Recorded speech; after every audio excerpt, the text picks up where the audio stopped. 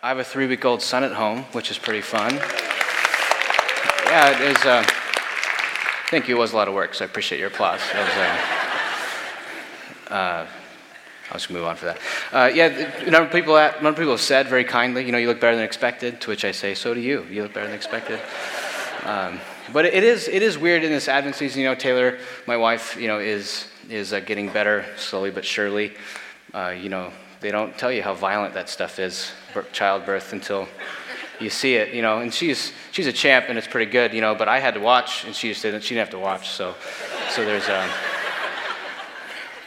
they offered her a mirror, and I'm like, what on, some of you are mirror people, and good for you, but I'm going, she said I had to focus. I'm like, that's why.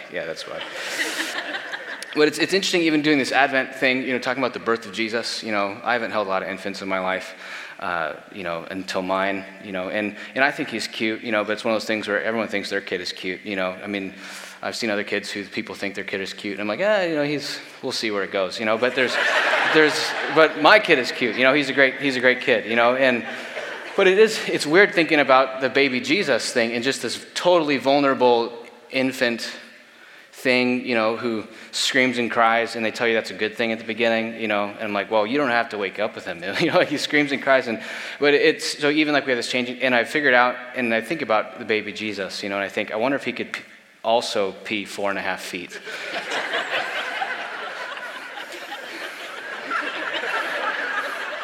I know it's 4.5 feet because that's the distance from my changing table to that chair Taylor was sitting in when I was changing.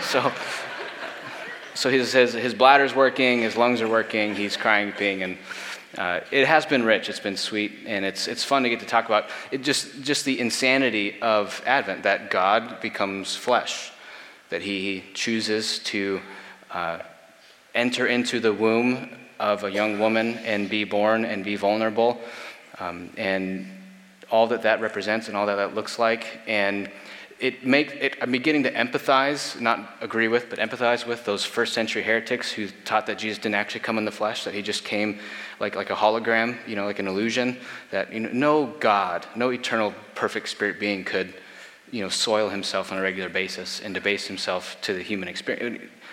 So I'm beginning to understand why people thought no God could become flesh and be born. That makes no sense, but that's part of what we believe as Christians. Right, is that Gabriel comes to Mary and says, you're going to be with child, and you're going to call him Jesus, which means the Lord saves, and he's going to be the hope of the world.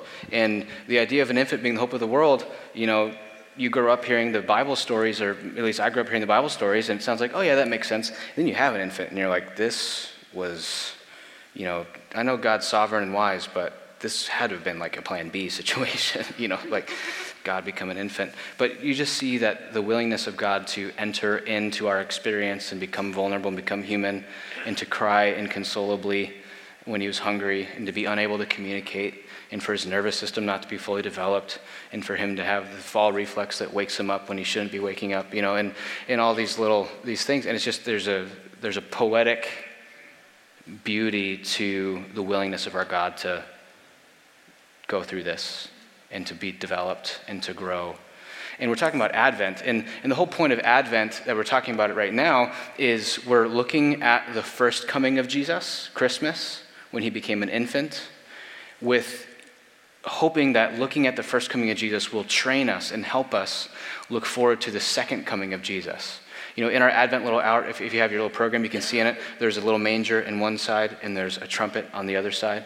And there's the first coming of Jesus, he comes in a manger. Second coming of Jesus, he's going to come and trumpets are going to play. And it's going to be the end of sickness and sin and death, and it's going to be good. But hope is just, I'm sure that there's people in this room who you hear hope, and it sounds like the most cliche, nonsense, not connected to my life pile of garbage. Right? Like, I know that when Taylor and I first got told we were pregnant, our first reaction was not hope, it was actually fear. Because we've had a lot of really close friends have a lot of really brutal miscarriages. And we're kind of feeling like you're riding a bike for the first time, and there's like this weird sense of fear of but what if, but what if, but what if? And then they tell you to have hope, and you're like, on what basis? And I think a lot of times what happens is we end up thinking about hope as just being wishful thinking, or being positive, or optimism, or some type of denial of the difficult parts of reality. And I think that for most people in this room, we've had those moments where someone tells you to have hope, and you're going,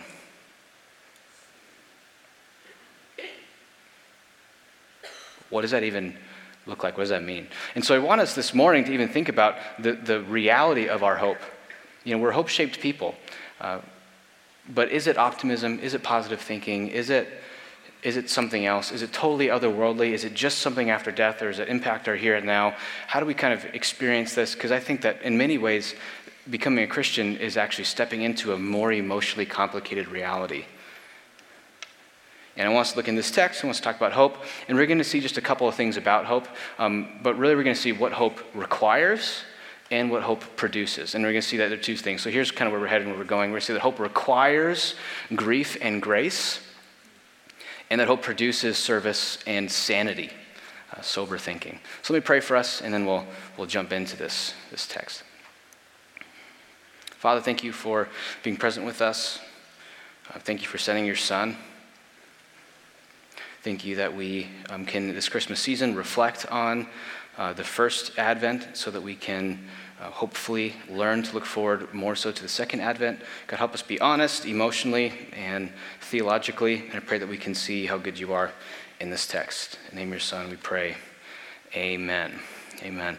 So one of the things that my 3-week-old son and I have in common is we're equally useless around the home when it comes to fixing things. So I got my water bill in the mail yesterday. And usually we use between 4,000 to 6,000 gallons, and so you look at the little graph and it's like this. But then last month we used 19,000 gallons, and I put in a water softener last month, and I thought maybe water softeners just do that, I don't know. And so I texted my buddy who's a plumber, and I said, hey, did my water softener do this, or what else is going on? And he texted back, and I'm like, I don't know this stuff, man. So he calls me and says, go look at your meter, and I said, you're going to need to be more specific. I don't know what that word means. And so he's out your front door, 6 steps to the right. He's like, okay, now go turn off your water main. And I'm like, deaf ears, man. You're going to talk to me like I don't know what you're talking about. And he's like, water main. What'd you do if there's a flood in the house? I was like, I called you. I don't know what you're talking about. That's what I would do. So he's troubleshooting things back and forth, and I don't know what's going on, and we're looking at the thing, and it's moving. And he says, all right, now before I tell you this, I want you to know that I have hope. And I was like, crap. Because you realize that when you think things are basically fine and someone comes announcing hope, you go, wait a minute, what? What's wrong? Because if you have hope, then you are rejecting the status quo and rejecting normal. Right? Imagine if your spouse came to you and you think things are basically fine in your marriage, and she comes up to you and says, all right, we need to have a talk, but before we have this talk, I have hope for us. Right?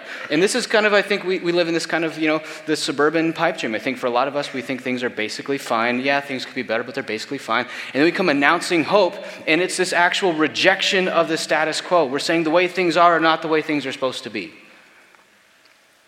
Right? And I think about this text right here, that Mary thinks things are basically fine. She's kind of living her life. She's engaged. She's getting what she wants. And then out of nowhere, the Holy Spirit moves Gabriel, the angel, to come. Angel means messenger, and he speaks to her. And he says, you're going to have a son. They'll call him Jesus. He'll be great. He'll be called the Son of the Most High. He'll be of the throne of David.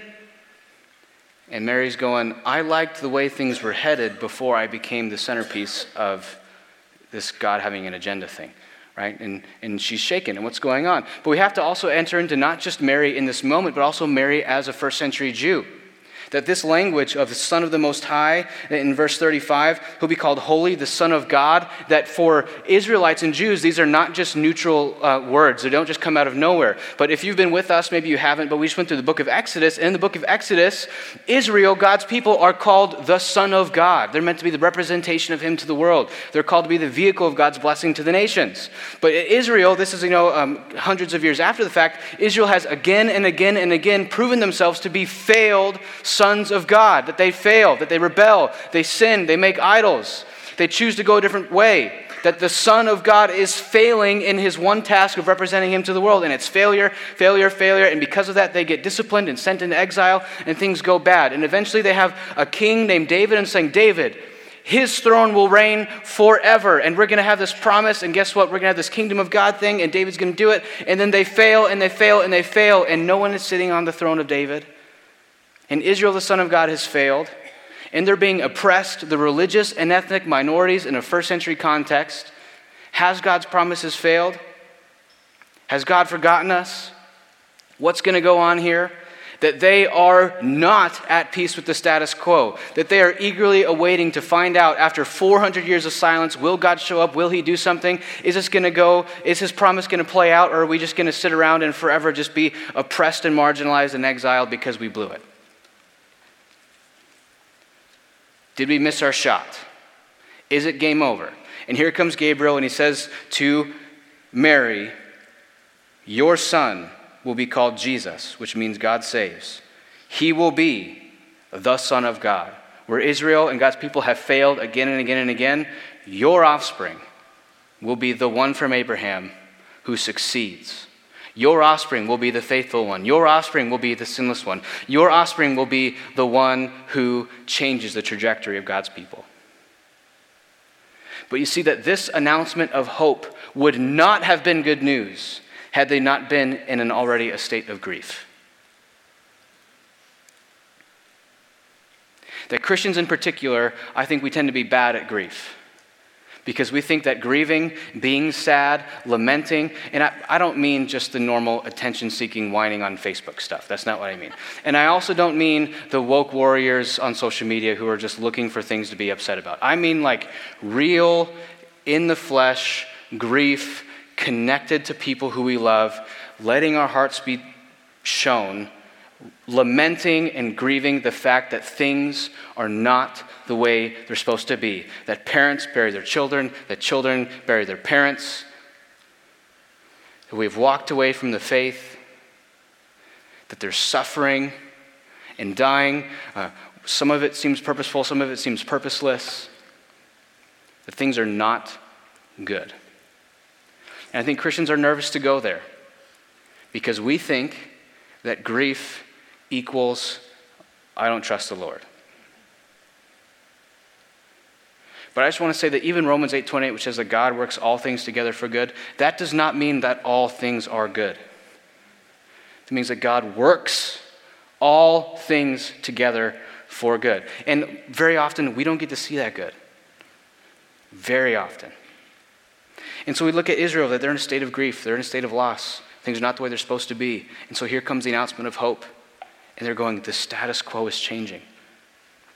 And I want us as a church, so this is a complicated emotional reality, that to recognize that hope requires grief. That until you're ready to admit that things are not the way they're supposed to be, until you're ready to admit that the status quo is not a good situation, until you're ready to admit that life is suffering and pain and that things are generally difficult, you'll hear about hope in Jesus and you'll think, that's good for other people. And if you're not in somewhat of like a chronic state of grief, then you're not ever going to be in a chronic state of hope. That this is a dual reality, that we need to be grieving and hoping, and grieving and hoping. And I just want us as a church, Redemption Gateway, as one of your pastors, that if you're not grieving the weight of brokenness of the world on a regular basis, you're either in denial or you're insulated. You need to look, you need to see, because the Bible's true and the creation is cursed. Doesn't mean that it's also not blessed. It doesn't mean it's also not creation. But we should have some measure of a walk with a limp as Christians. Merry Christmas. Hope requires grief. What do you need to grieve? What have you been avoiding grieving? I want you to look at it, grieve it, and recognize that when Jesus comes back, he will make all things new. And if you think he has nothing to make new, then you're not going to look forward to the second coming of Jesus. And I think we get this. I think we believe this deep to our core. I mean, you can look at the last two major presidential switches. So, trigger warning or whatever, So, 2008, presidential campaign. What's Barack Obama's catchphrase? Hope. Do you remember what John McCain's was? When he lost, it didn't matter, but it was like prosperity or something, But if you thought George W. Bush was basically fine, and then Barack Obama comes announcing hope, you're offended by that, right? Hope. 2016, Donald Trump comes along. His phrase, make America great again. That's another way of saying hope, right? There was a time when things were good. Now they're not good. Maybe in the future they can be good again. Right? The question is not, are we hope-shaped people? Because that's a true thing. We are hope-shaped people. The question is, where are we placing our hope, our ultimate sense of hope? Is it in short-term political victories? Is it in promotions? Is it in prosperity? I just want us to even just recognize that even our politicians are really trying to instill hope. And again, if you thought Barack Obama was basically fine, and then Trump comes along and says, make America great again, then you're offended by that, right? Because if you think the status quo is good and someone announces hope, then you don't like that, right? So everyone's looking for hope. The question is, where do we get it? And I think we need to recognize that hope requires grief. It requires that. Second thing hope requires is that hope requires grace. See, I think that a lot of times we think that in order to participate in the hope of the new creation, in order to participate in what God is doing here on earth, that we need to somehow earn something or do good, right? And even sometimes people can look at Mary and say, she got to do this because she was sinless. Right, but look with me in this text, so verse 28, Luke 1:28.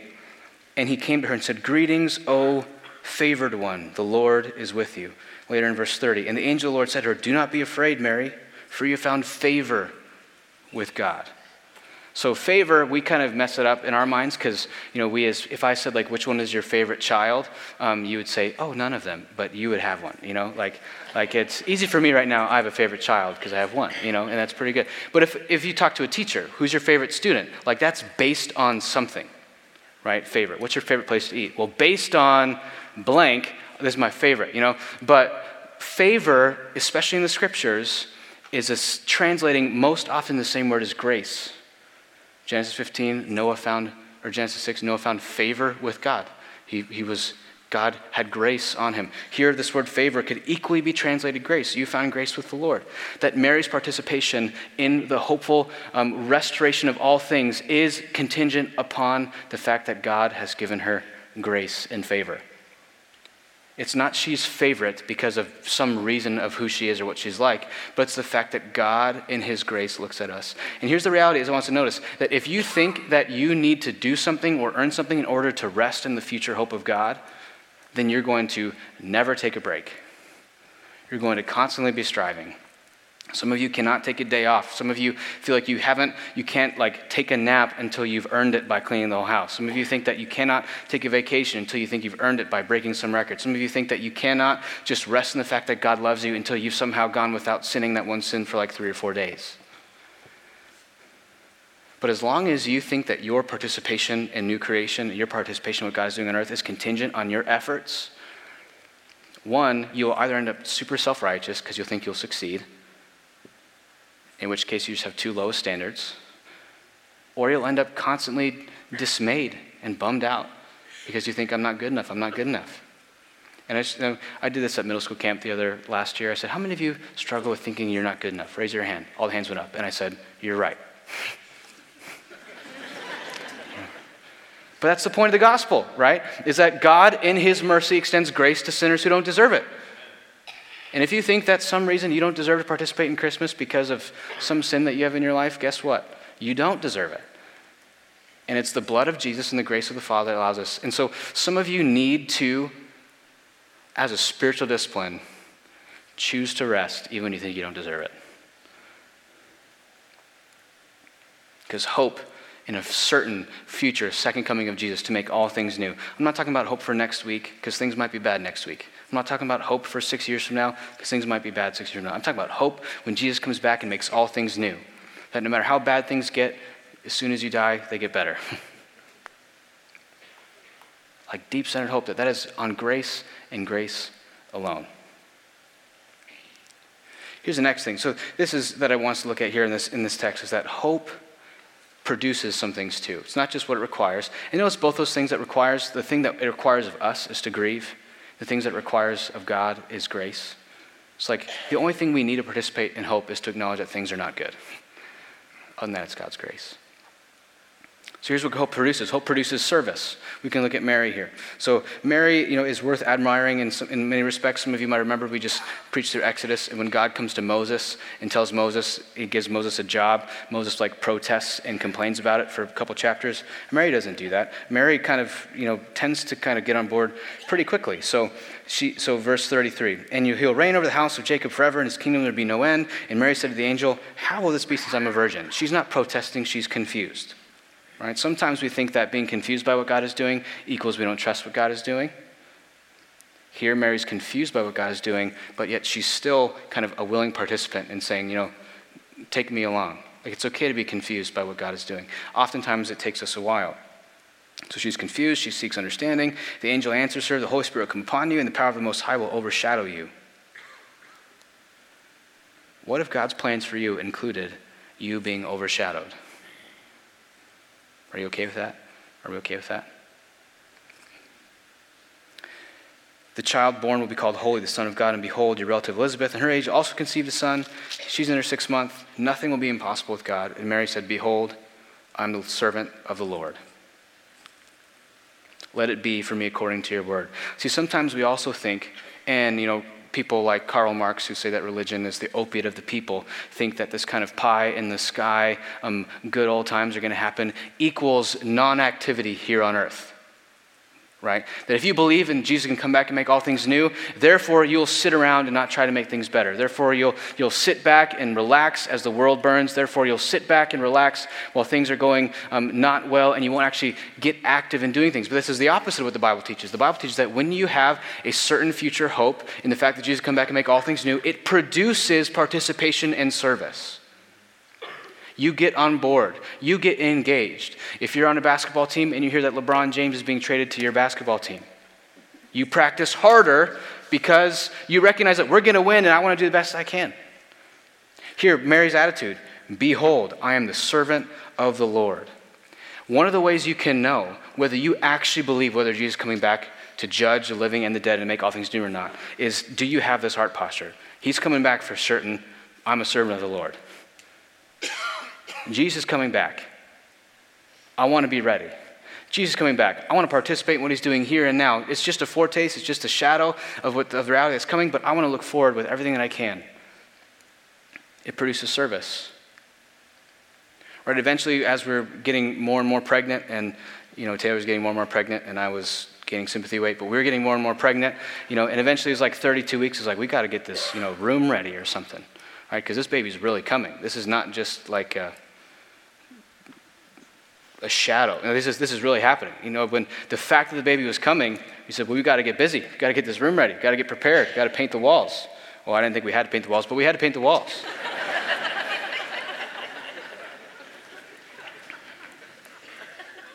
Hope produces service. I had a mentor one time who most of what he said wasn't very good, but he said this one thing that was really good. And it was his marriage advice. And he said, hey, here's my marriage advice. He said, we're hope-shaped people. And what that means is that I think you should always have the next vacation planned for you and your wife. Whether it's 4 weeks out, 14 weeks out, 14 months out. Have the next vacation planned. I think that's a good thing. I give that advice to people in premarital counseling. I know that's kind of like a semi-wealthy thing to even say, to consider that. But this is reality that if I have hope for our marriage, I will now look to serve my wife. I will now creatively look to plan and engage and participate in what's going on, both for her and for me. We're hope-shaped people, and hope produces service. And the last thing that hope does is it produces sanity. See, this is going back to us at the beginning. Is hope just wishful thinking? Is hope just otherworldly high expectations? Is hope just resigning yourself to whatever happens? It just produces fatalistic passivity. But I want us to recognize that hope produces sanity in us. And by sanity, I mean insanity is being out of line with reality. Insanity is coming into alignment with reality. Right? So like my infant right now, he screams and wails when I'm doing things that are helping him. That's insane. I try to reason with him, it doesn't work. I am changing your diaper. I am helping you, right? I'm helping you. And he's just screaming. And I think that a lot of us in our infancy, especially in faith, is we scream and yell. And until my infant grows up and matures and has experiences of me that I'm trustworthy, because right now I'm just not mom, right? Which means worse, But until he experiences me as, a trustworthy father, he's not going to learn to trust me. So there's like this, I want to be earning his trust over time as he develops in his maturity. And I think a lot of us in our infancy faith stages, we tend to, see when God is doing good things for us, we protest and yell, but that's part of the natural development. But when we don't receive the good things that God's giving us, it's because we are out of line with reality. It's my experience. I need to own it. I need to process through it as I'm experiencing it. But it is my work to bring myself in alignment with reality by conforming my mind to God's word. And here we have Mary, the Gabriel, the angel, who's saying this, that he will reign over the house of Jacob forever, and of his kingdom there will be no end. This is not wishful thinking. This is true. The second coming of Jesus is not wishful thinking. It is true. The fact that Jesus is coming back to judge the living and the dead is not wishful thinking. It is true. The fact that Jesus was crucified for our sin and risen on the third day is not wishful thinking. It is true. And so if we reject the reality of the way the world actually operates in favor of a different story, if we reject the fact that God is at work in history, if we push away the risen Lord because we have questions and doubts and we're not willing to deal with them, if we think that the resurrection, the second coming, is wishful thinking, not true, we are the insane ones.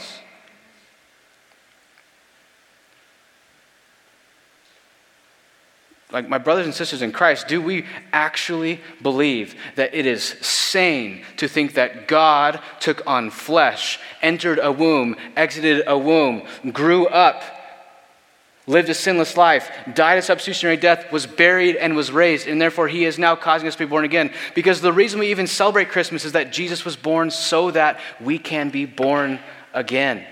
This is 1 Peter 3. It says, he has caused us to be born again to a living hope through the resurrection of Jesus Christ from the dead. That this is what we look forward to. This is what we celebrate. This is the reality. That if we understand that to be Christian is to be sane, then in many ways, when you are converted, when you turn from your sinful ways in faith and repentance to follow after Jesus, you go from being insane to being sane. You go from being out of sync with reality to being in sync with reality. And that is a long process that the Christians engage in. But we as Christians believe that the tomb is empty, just like Mary's womb is empty. That Jesus is coming back, not like he came the first time, but differently. And that is fundamentally good news, because we reject the status quo as being basically fine. We grieve our present state of reality. And we celebrate the fact that God entered into our broken, sinful history and is making all things new bit by bit. But ultimately, our ultimate hope is not in next week being better, not in 2 months from now being better, but it's ultimately, finally, in fact, that Jesus will come back and make all things new. Let's pray as we continue our Advent season.